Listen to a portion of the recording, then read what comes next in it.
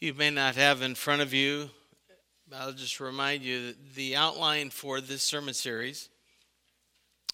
Listed in there, a description for today's message. And as you noticed, when Doug preached for me, I was not Doug. And today, Doug is not me. Say that back and forth about 3 or 4 times.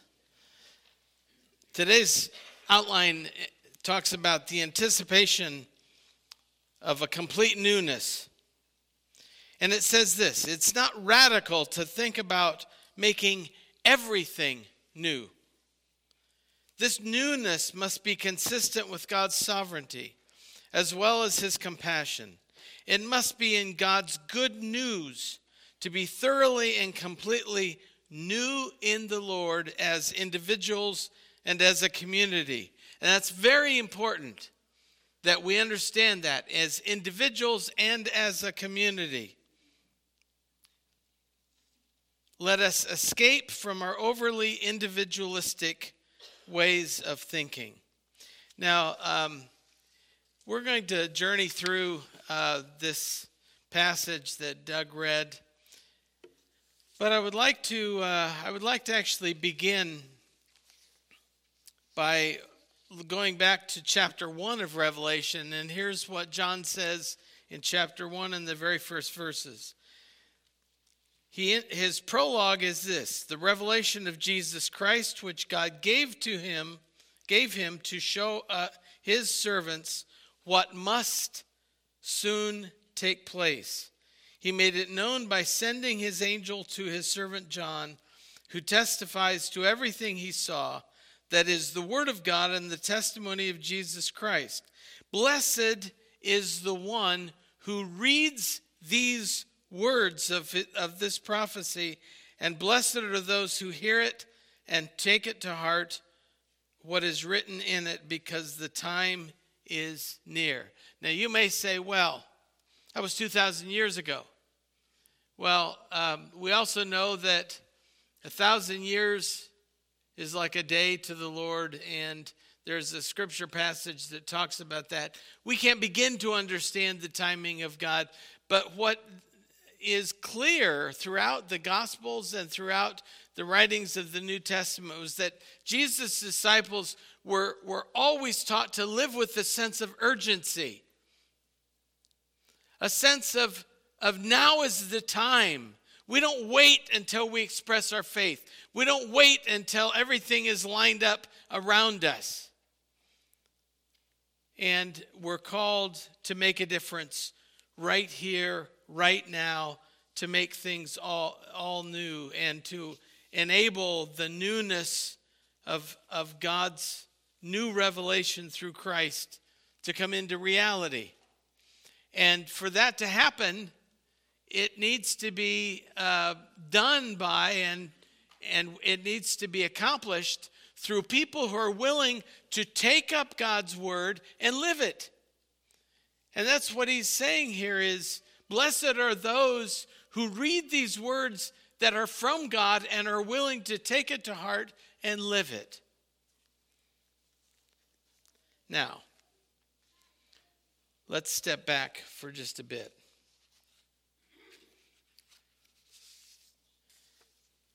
It was a very distressing week in news articles for me. I try to keep up with the news. Sometimes I give it up for a while just to regain my sanity. But there were 3 stories that struck me this week, and 2 were in one direction and 1 was in a different direction. And I think that's symbolic. I'll let you make the application. First one comes out of Pierce County, Washington. Prosecutors filed assault charges against a teen who was caught on camera attacking a high school student with autism. And students stood and watched, and one actually filmed it. In this situation, the article says there were several bystanders. Many refused to write statements and to share any specifics around the incident that they witnessed. The 15-year-old boy had no idea what was going on or why, but was badly beaten. Second, this one out of Howell High School, in which there were charges against a number of teens who attacked and beat up a teen student with autism at Howell Skate Park last month. The prosecutors announced that 3 teens, whose names were not released, were charged with assault and intent to commit great bodily harm in connection with the incident. The incident was also caught on video. They actually had lured the victim to go around to the back of the building, out of sight of anybody else. And once they were behind the building, they attacked the victim, pushed him down, punched him, kicked him, ultimately stole his shoes. The video showed the victim yelling in pain.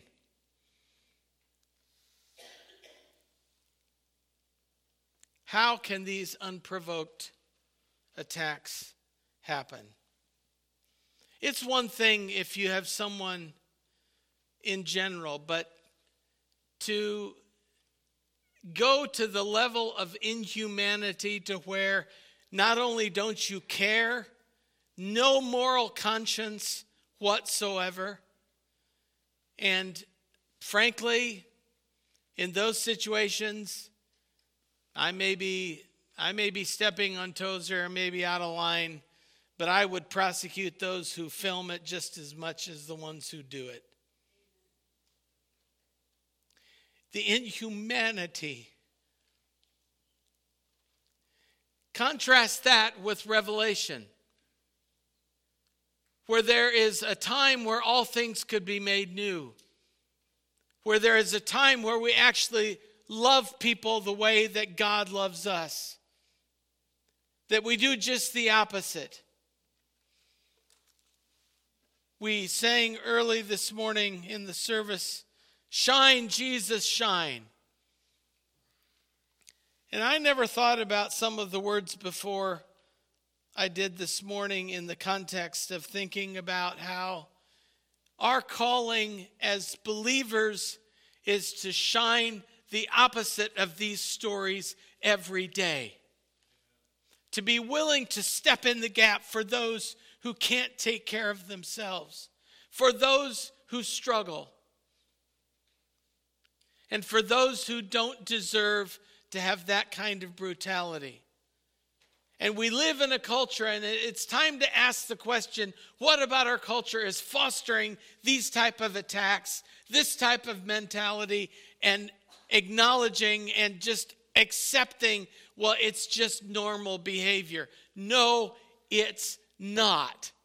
Maybe in hell it is, but not in the kingdom of God and not in the community of believers. We do not express that form of Jesus by sitting back and watching that without stepping in and without having the opposite impact. If we're going to shine like Jesus shined, we're going to make a difference in this world.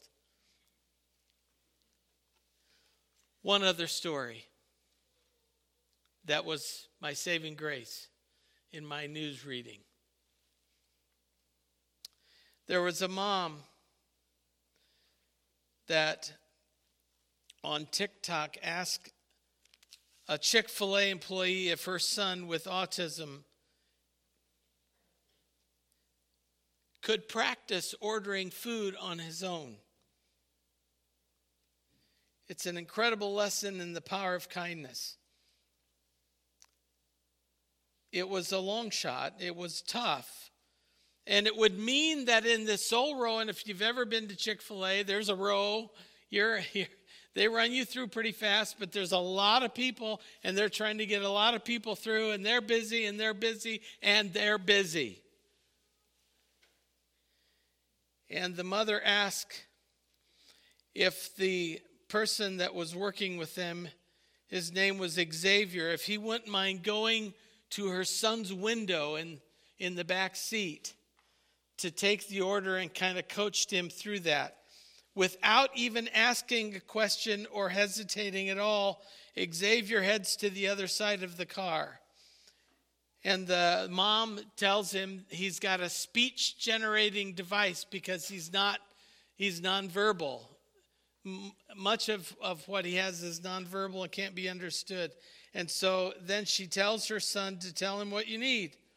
And this process takes time because the person says, Xavier says, is that a fish sandwich? No, not a fish sandwich. He gets corrected, and it's back and forth. And of course, there's people lined up waiting, right? And we just don't have time for this kind of stuff. We don't have time to be kind to people. We don't have time to love. Xavier did. And he was supported fully by a company that is founded on faith principles. Well, I won't go through the whole story except this process of pointing to pictures on the menu and Xavier verifying a spicy deluxe with lettuce and tomato, yes. And then to go to the drink. And Xavier verifies, did he point to the right thing? Yes, that's what he wants. And then he wanted a Coke to drink. And the mother is coaching this all along and says at the end of it, I'm so proud of you. You did it. Yay, you said you want a chicken sandwich with a Coke, and you paid for your food even. And the mother praises her son with a big high five. And this got many, many, many views because of the power of good over evil. I'll take this story over the two others any day. So this passage in John, in Revelation, is the story of John, who is describing what he saw of the church triumph in its heavenly glory, the new Jerusalem coming down out of heaven. It was this vision that was being given so that the Lamb purifies and it changes the way we live and makes us and makes all things new. And it is a call for us in the faith to change our lives around the things that make a difference toward the kingdom of heaven. So many people want to say, well, isn't Revelation really just about the end times and about what happens in heaven? Yes, it is. But then let's go back to the Lord's Prayer. Thy kingdom come, thy will be done here on earth as it is in heaven. We're called to bring the kingdom here now, not just wait for when we get to go after we're gone here. And so we are encouraged that we are to bring the effect of the tree of life here and to embrace a life of a joyful purpose, anticipating the serving of God in heaven and right here, right now. All of the book of Revelation was the story of the letters to the churches that they would get back on track. And if there's ever a time not just our church, but every church across the globe. Now is the time to get back on track according to the teaching of Revelation, calling all of the churches back to the central point of representing Christ and the redeeming work of Christ and bringing it to a reality here and now on earth. Ensuring that when Christ says one last time, "He who testifies to these things says, 'Surely I'm coming soon,' we are ready for that coming whenever it happens." In John 13:34, Jesus is recorded saying, "A new commandment I give to you, that you love one another just as I have loved you, you also are to love one another." Loving our neighbor is as old as the law. So the command to love isn't particularly new. But what is new is right now, our culture is winning the war of training people that you don't need the church, you don't need community, you don't need to plant yourself with other believers, and you don't need to worry about what you believe any different from anybody else across the land. And in other words, the constant process of Satan is to leave us in the curse of Genesis. And the constant vision of Christ is to release us from the curse of Genesis. And that's what he meant by a new revelation, was that we were called, we are called to be able to be freed and to break that curse, whatever it is, so that we can establish the kingdom of God here and now. And we do still grieve loss, as the families, Doug, that we prayed for this morning, the Yoder family and the Hernley family, and many others have lost loved ones recently. We grieve that. But our grieving must be turned into taking the faith and the victory and the joy that they brought to our lives and realizing they're not grieving anymore as people of faith. They have nothing to grieve because all things are made new. And we believe that there is hope. And one of the things that I have struggled with is that many Christians just think, well, we'll just wait until we get there and then everything will be good. And so let's just go back to Revelation 22 and do a quick walkthrough of those 9 verses. John is saying that the angel showed him the river of the water of life, as clear as crystal, flowing from the throne of God and the Lamb down the middle of the great street of the city. All of this is imagery of saying, no, that's not normal. That doesn't happen in our world. It does in heaven because all things are new. And so the apostle anticipated the return of the master momentarily, and we also are called to anticipate it as well. And so it goes on to say there will no longer be any curse in verse 3. That's the main difference. They will see his face and his name will be on their foreheads. In other words, their identity will be sure. And I just want to stop here and just say this. Our biggest battle right now is not in the political scene. Our biggest battle right now is not in what we believe, what we practice.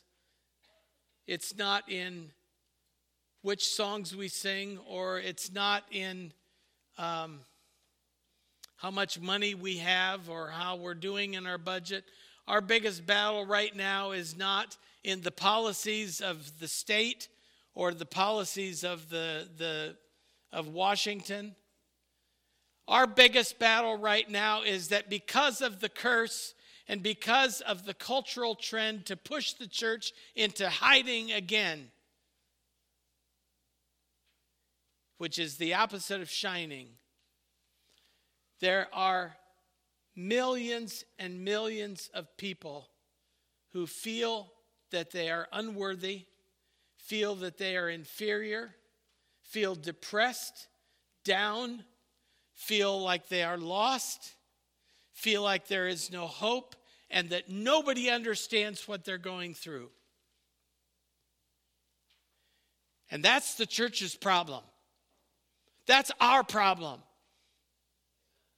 And I won't do this, but I'll tell you what flashed across my brain in the middle of the night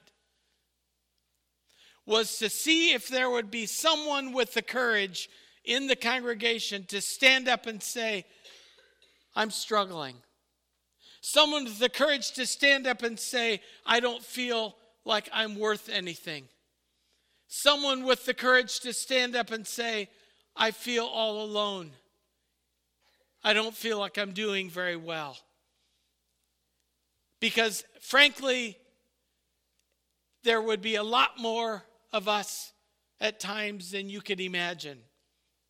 And then what I visioned in my head was that then we would also say, now you church, how are you going to respond to that? And there would be a rising up, and people would stand, and people would just gather around those persons and say in no uncertain terms, we stand as angels of the Lord with you.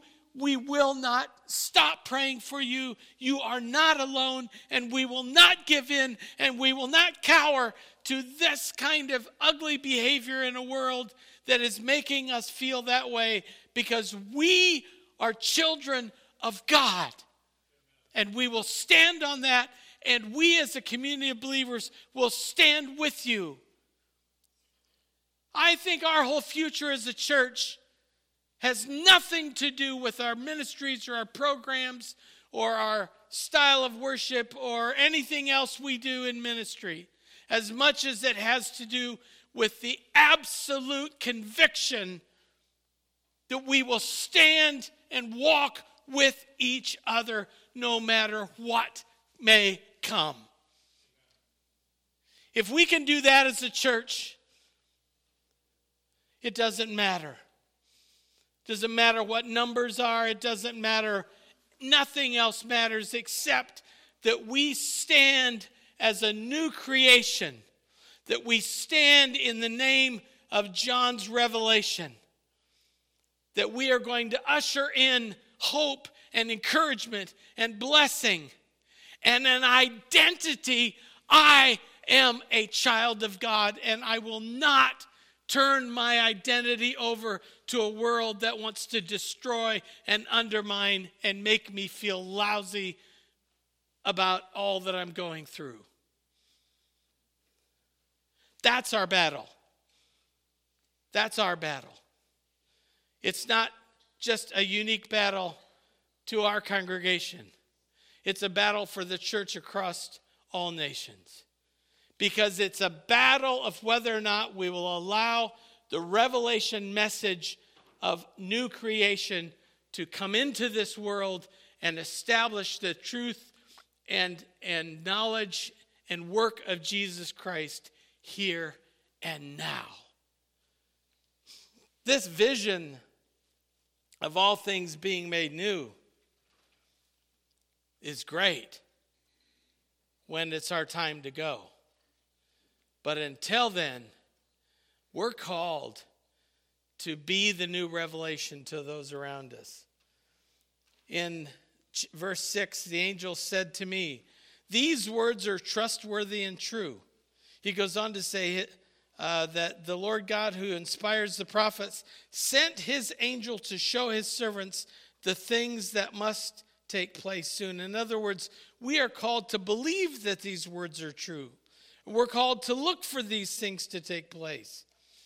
We're called, in verse 7, it says, look, I'm coming soon. Blessed is the one who keeps the words of prophecy written in this scroll. What does that mean? It means that I will hold fast to the word of God and his teaching. And his work through Jesus Christ is to be established once and for all in our lives. And then this call to sort of not only keep the prophecy, but notice this, and this is a really interesting one. I find it that this is probably, I actually thought about starting the message with this, because it's probably the most powerful thing in this. It's odd. I don't know if it struck you, but at the very end of this passage that was read, it says, I, John, am the one who heard and saw these things, and when I had heard and seen them, I fell down to worship at the feet of the angel who had been showing them to me. But he said to me, don't do that. Oh, it's a kind of an odd phrase for an angel to say, hey, don't do that. You know, we as parents have said that a million times. Now, son, daughter, don't do that. That's not what we do. Get your finger out of the socket. You know, we don't do those things, right? You know, and an angel saying, John, don't do that. Here's the power of this. The angel says, I'm a fellow servant with you, and with your fellow prophets, and with all who keep the words of this scroll.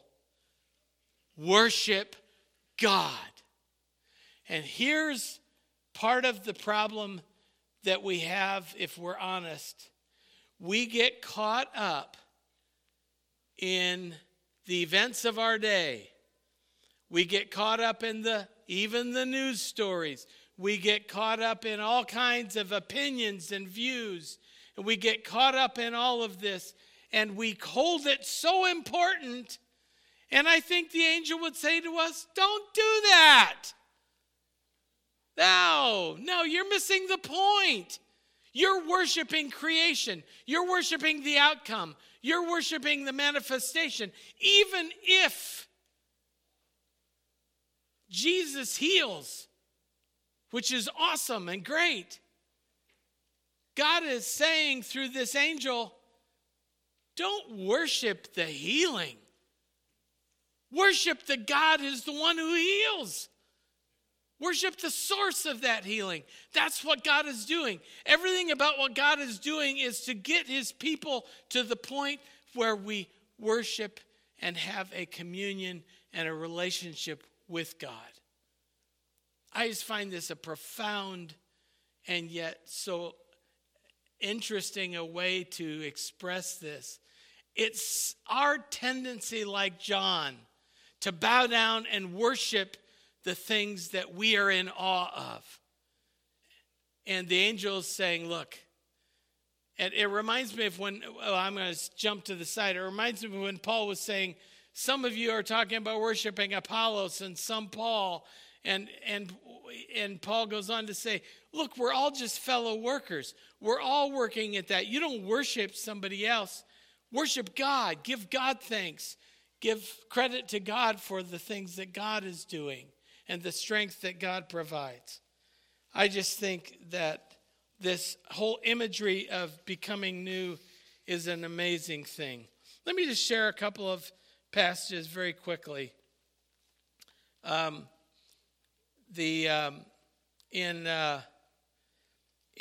this passage of 2 Corinthians 5, verse 17, therefore, if anyone is in Christ, he is a new creation. The old has passed away. Behold, the new has come. Remember not the former things, nor consider the things of old, because I am doing a new thing. Now it springs forth. Do you not perceive it? I will make a way in the wilderness and rivers in the desert. I would point you to, I won't take time to read it now, but go back and read Ephesians 4:17. Paul is saying to the Ephesian church that you must no longer live as the Gentiles do in the futility of their thinking. They're darkened in their understanding, separated from the life of God because of the ignorance that is in them due to the hardening of their hearts. And then he goes on to talk about putting off the old self and being made new in the attitude of your minds. That's what we're called to do. Constantly allowing God to bring new things and to make us new. That's the power of it. Matthew 14:16. You are the light of the world. A town built on a hill cannot be hidden. Neither do people put a lamp on it and put it under a bowl. John 14. Peace I leave with you, my peace I give you. I do not give you as the world gives. So don't look for it in the world. Don't look for it here. Don't do that. Look for it with God.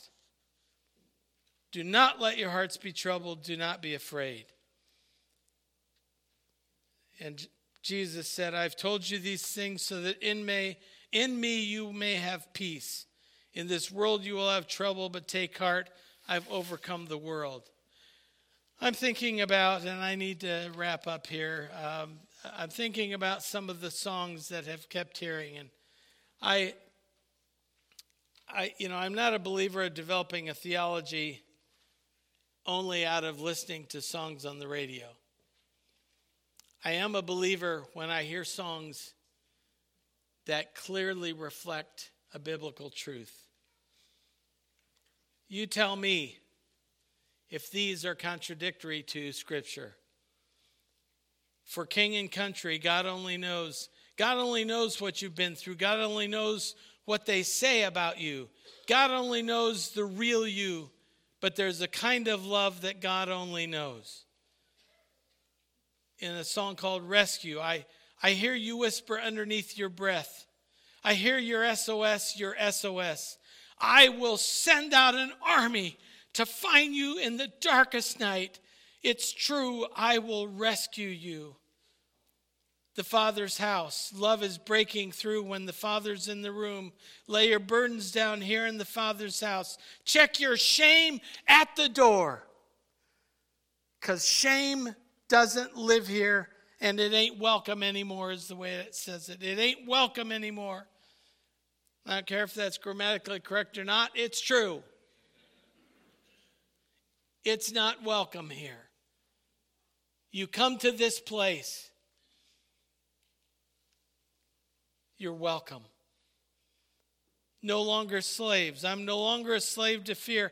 I am a child of God. I will fear no more. You're my courage when I worry in the dead of night. You're my strength because I'm not strong enough to win this fight. You're greater than the battle raging in my mind. I will trust you, Lord. I will fear no more. And hold on to me. When the best of me is barely breathing, when I'm not somebody I believe in, hold on to me. It's a prayer of God. I believe that we are called to bring the kingdom of God to reality here and now. I believe when Paul says in 2 Corinthians, therefore, if anyone is in Christ, the new creation has come, the old is gone, the new is here. All this is from God who reconciled us to himself through Christ and gave us the ministry of reconciliation. It's clearly a call to go forth in that ministry, in everything we do every single day. And I would just close by saying one last song, Scars in Heaven by Casting Crowns. If I had only known the last time would be the last time, I would have put off all the things I had to do.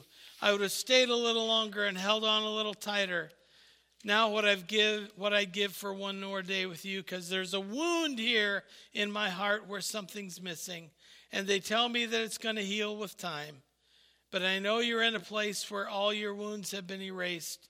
And knowing yours are healed is healing mine.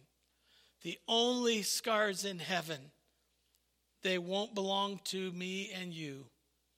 There'll be no such thing as broken, and the old will be made new.